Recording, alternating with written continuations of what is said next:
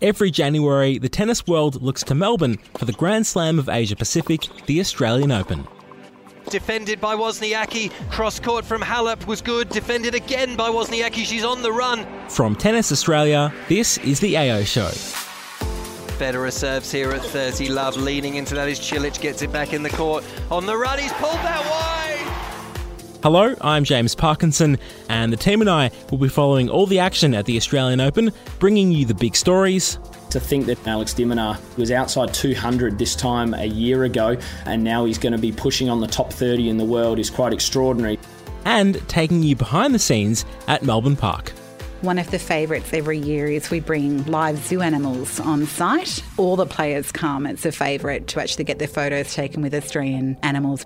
That's what it's about. It's getting the players closer to the fans, that fan experience. The colour, the atmosphere, it's epic. She's still in this point. Halep nets! It's a moment of utter elation for the Dane. Join us for all the build-up over the coming weeks, then every day of the main draw at the 2019 Australian Open. It's great stuff from Roger Federer. It's another history-making moment. Listen to the AO Show for free on Apple Podcasts, Google Podcasts, or your favourite podcast app.